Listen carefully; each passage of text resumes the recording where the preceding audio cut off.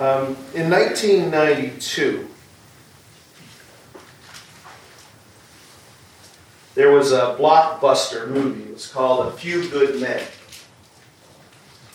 And it produced one of the greatest, I think, one of the greatest lines in movie history. It was, well, let me give you the context. You've got, it was a legal thriller, so you have a Navy lawyer played by Tom Cruise. And you got this tougher-than-nails base commander, and he's the commander of Guantanamo Bay. It's all fiction. But he's the commander of Guantanamo Bay, and that's Jack Nicholson. So you got the picture. And this base commander is just being grilled by the Navy lawyer because there's been a soldier who died because of a hazing incident on the base. And the Navy lawyers suspect that it was the base commander who gave the okay for the hazing, which resulted in his death. And so the lawyer is just grilling the base commander. And he says, "I want to know the truth." And the base commander famously says, does anybody know? You can't handle the truth. You can't handle the truth. It's a great line. You can't handle the truth. And it's a great line because it speaks to this issue of how we handle truth.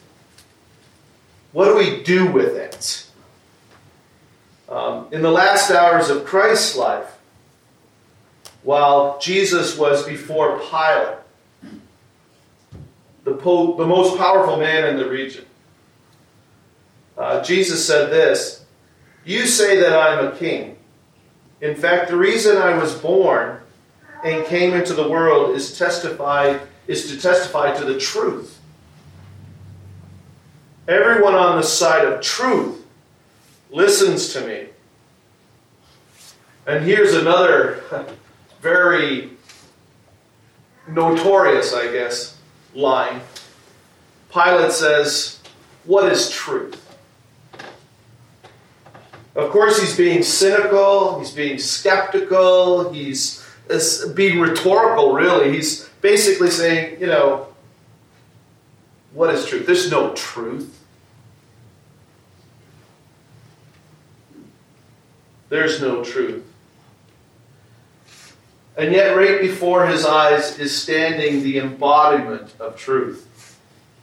Jesus was very clear about what truth is. He said we read it in John's Gospel, "I am the way, the truth, and the life. No one comes to the Father except through me. I am the way. I am the truth. And I am the life. No one comes to the Father except through me." Jesus actually is the embodiment of truth. We often say that, God is love. And we get that because every thing about God is love. He's the expression of love in every way, shape, and form. And in the same way, Jesus is truth. The facts about his identity, that he was the second person of the Trinity. And when he said that I am God, it was true. His incarnation, his story is true. That he as God came and became man in the flesh. His mission is true. That we needed a Savior. That we had rejected God. That we needed reconciliation with the Holy God. That was true. Why he came was true. His teachings all were true. They were the essence of truth. And so when he says he's truth, he is the author of truth, the genesis of it. He's the embodiment of it. He is truth, just as He is love. He is truth. And Jesus, who is truth, claimed that the truth will set you free. We read in John 8, if you hold to my teachings, you're really my disciples, and then you'll know the truth, and the truth will set you free. The truth, He, Jesus, sets us free. Sets us free from our bondage, our slavery to sin and Satan and death, and gives us a new life of freedom and hope and eternal life. The truth sets us free. And then once we're set free, we read the words of Jesus again, but when He, the Spirit of truth, comes, He will guide you into all truth. So not only does He set us free, but once we are free, He gives us His Holy Spirit, which is called the Spirit of truth. And within us is the truth.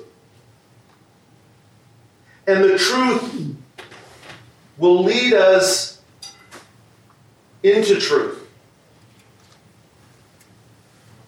We possess the truth in the Spirit of truth. And this is the interesting thing, that as we possess the truth, as we surrender to the truth changes us. The truth, if we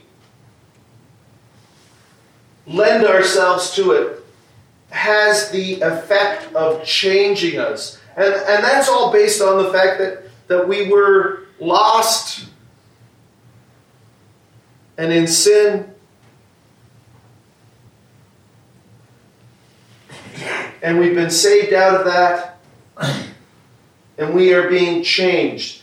Paul writes about it. He says in the book of Titus, as he's writing to Titus, he says, Paul, a servant of God, an apostle of Jesus Christ, to further the faith of God's elect and their knowledge of the truth that leads to godliness.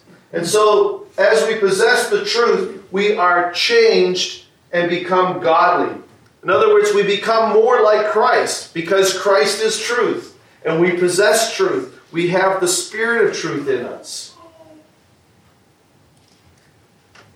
And so, truth is a dynamic effect in us. Truth is not something that we possess and it sits dormant in us. Truth is a catalyst for change. And change towards truth. Change towards Christ. Change towards godliness.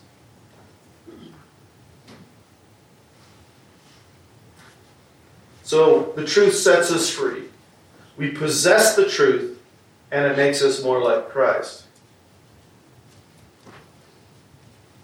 The thing is that we have to choose truth.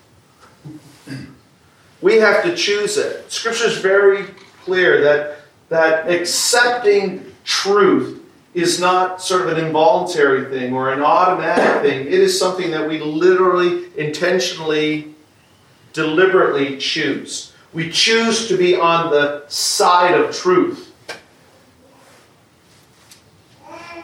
Scriptures shows this all over the place. For instance, in handling the truth, we either embrace it, and then you see words like consider the truth, hold on to the truth, embrace the truth, testify to the truth, live in the truth, delight in the truth, worship in the truth, rejoice in it. We either embrace it or we reject the truth. The truth we can distort. We can depart from it. We can suppress it. We can oppose it. We can exchange it. We can deny it. We can reject it. We can wander from it.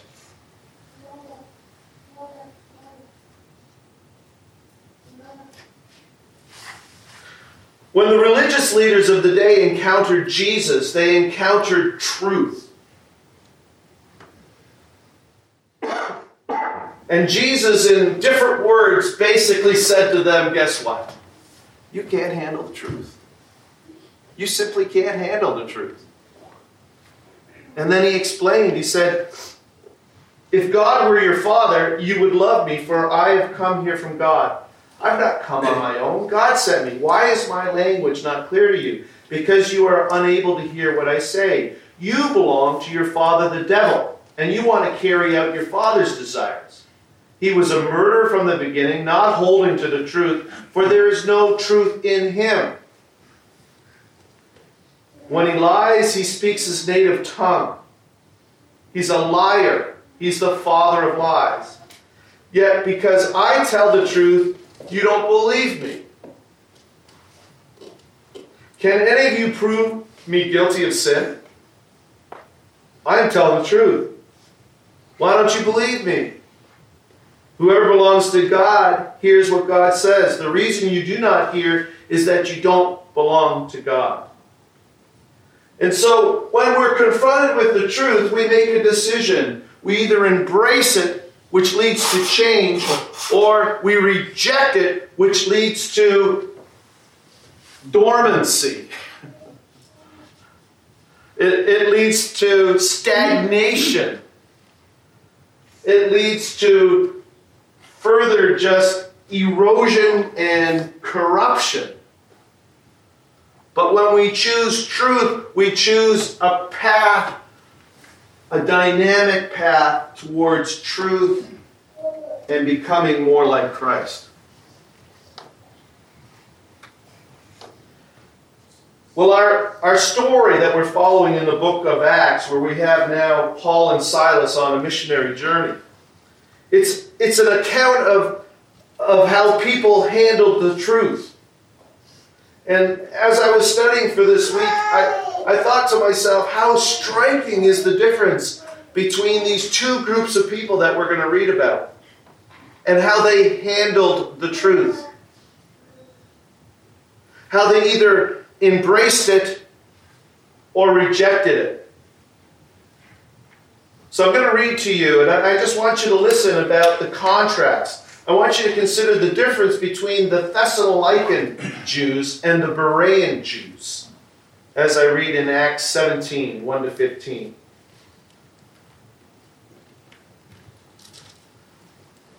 First, we're in Thessalonica. When Paul and his companions had passed through Amphipolis, and they came to Thessalonica, where there was a Jewish synagogue. And as was his custom, Paul went into the synagogue, and on 3 Sabbath days he reasoned with them from the Scriptures, explaining and proving that the Messiah had to suffer and rise from the dead. This Jesus I am proclaiming to you is the Messiah, he said.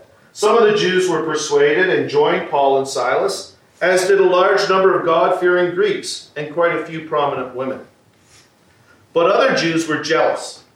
So they rounded up some bad characters from the marketplace, formed a mob, and started a riot in the city. They rushed to Jason's house in search of Paul and Silas in order to bring them out to the crowd. But when they did not find them, they dragged Jason and some other believers before the city officials, shouting, "These men who have caused trouble all over the world have now come here, and Jason has welcomed them into his house. They're all defying Caesar's decrees, saying that there is another king, one called Jesus." And when they heard this, the crowd and the city officials were thrown into turmoil. Then they made Jason and all the others post bond and let them go. So that was Paul and Silas' experience in Thessalonica. There were some people who embraced the truth, but it seems that the largest numbers were upset about being confronted with the truth. And they, of course, lied and made Paul and Silas and Jason and anybody who was a supporter out to be more than they were. I guess they considered going around freeing people from sin and Satan trouble. And so they made their lives miserable. Let's move on to Berea, though. As soon as it was night, the believers sent Paul and Silas away to Berea. On arriving there, they went to the Jewish synagogue. Now the Berean Jews were of more noble character than those in Thessalonica, for they received the message with great eagerness and examined the Scripture every day to see if what Paul said was true. As a result, many of them believed, as did also a number of prominent Greek women and many Greek men. But when the Jews in Thessalonica learned that Paul was preaching the word of God at Berea, they couldn't be satisfied with just being lost liars in Thessalonica, causing trouble and denying the truth there. They had to be missionaries for deceit. Some of them went there to Berea as well, agitating the crowds and stirring them up. The believers immediately sent Paul to the coast, but Silas and Timothy stayed at Berea. Those who escorted Paul brought him to Athens, and then left with instructions for Silas and Timothy to join him as soon as possible. I think that the powerful statement there is this. Now the Berean Jews were of more noble character than those of Thessalonica, for they received the message with great eagerness and examined the Scriptures every day to see if what Paul said was true. You see, even though they hadn't just sort of accepted it willy-nilly and without any consideration, they were on the side of truth because they didn't find truth to be an affront to their worldview. They weren't threatened by truth. They were of noble character. They considered truth. Whereas the Thessalonians, by and large, just turned off. This is new. This will make us change. This is going to upset the apple cart. We don't want to have anything to do with that. At least they appreciated, they understood that truth elicits change.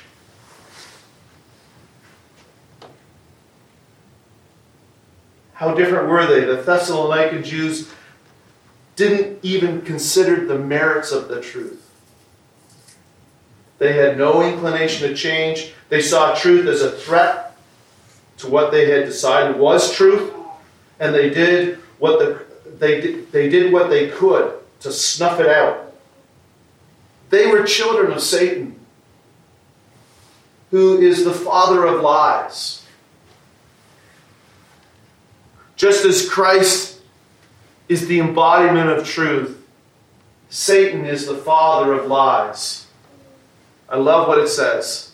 His natural language, his first language, is deceit.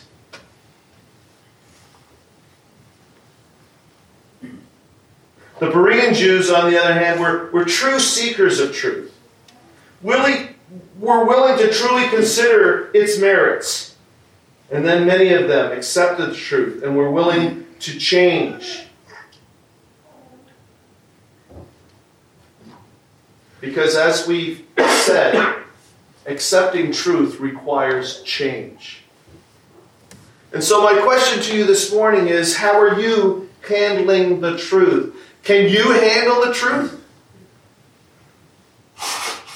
We've all had the truth presented to us. How have you responded to the truth? Have you allowed the truth to change you?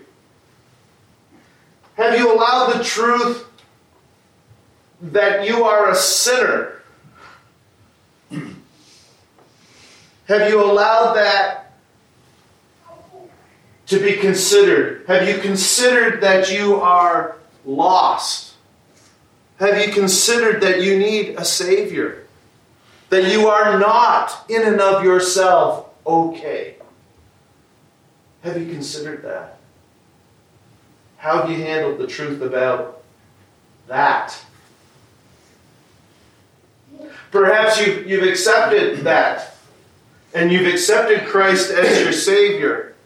But the truth, the Spirit of truth, keeps working in your heart and wants to bring you into Christ-likeness. Are you allowing the Spirit of truth to lead you into Christ-likeness? Are you allowing the dynamic nature of truth to change you and transform you into the image of Christ? Are you being transformed?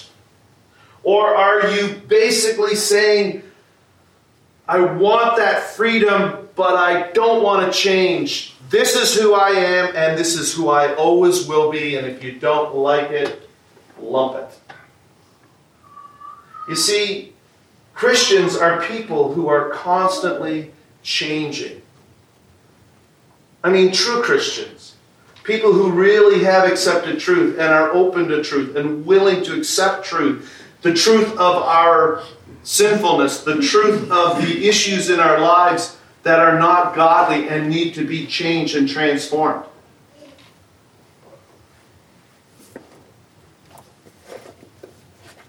A true Christian, a true follower of Jesus Christ, is willing to listen to the Spirit of truth as He convicts them of the areas in which they need to change and let go and to embrace godliness. How are you handling the truth? Can you handle the truth? Scripture is also very clear about one thing. And that is that many of us fake it. Many of us fake it. We claim to be on the side of truth, but there's no evidence. There's no evidence at all for it. In 1 John, John writes, whoever says, I know him, but doesn't do what he commands is a liar. And the truth is not in that person.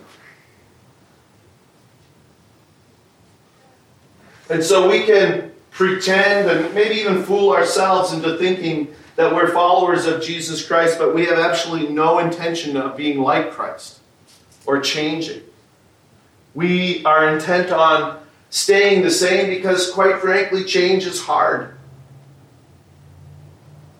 Admitting that we are short-tempered or intolerant or hateful, that we are a gossip, that we lie. Confronting that as the truth confronts us, as the Spirit of truth confronts us, and not being willing to change, basically says that you're not on the side of truth. You're a liar. On the last day, we know in the judgment, there's going to be a lot of people saying, whoa, whoa, whoa. I'm on the side of truth. I did all this stuff that proves. But Jesus will say, I know your character. I know who you truly are. I know that your character hasn't changed since the day you accepted truth. Therefore, you're not in the truth. You're not on the side of truth.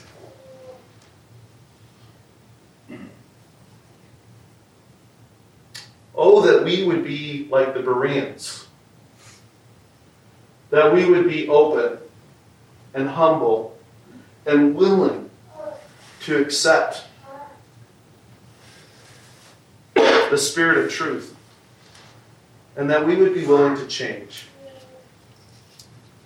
Knowing that in and of ourselves we are lost and need a Savior and need to change. Oh, that we would be like the Bereans who considered the truth, didn't just reject it, and allowed it to transform them as they became more and more like Christ. Let's pray. Dear Heavenly Father, we acknowledge and recognize you that you are the source of truth. You are truth.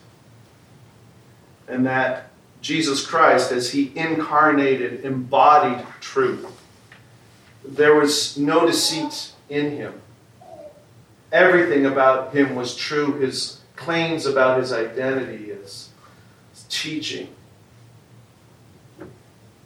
Everything. Even the things that he said about us that aren't politically correct. That we aren't okay. It's all true. And so, Lord Jesus, I pray that we would soberly consider whether we are on the side of truth. Whether we are on the side of accepting what you have said as true and doing something about it. Help us, Lord, by your Holy Spirit, to be transformed into your likeness as we submit to the authority of your truth in our life. You're an awesome God. And we know, Lord, that as we do, you're rooting for us. You're on our side. When we fail, you don't condemn us. But you pick us up and keep us moving. Because you are also love. We thank you for that. You're a good, good Father. We thank you. Amen.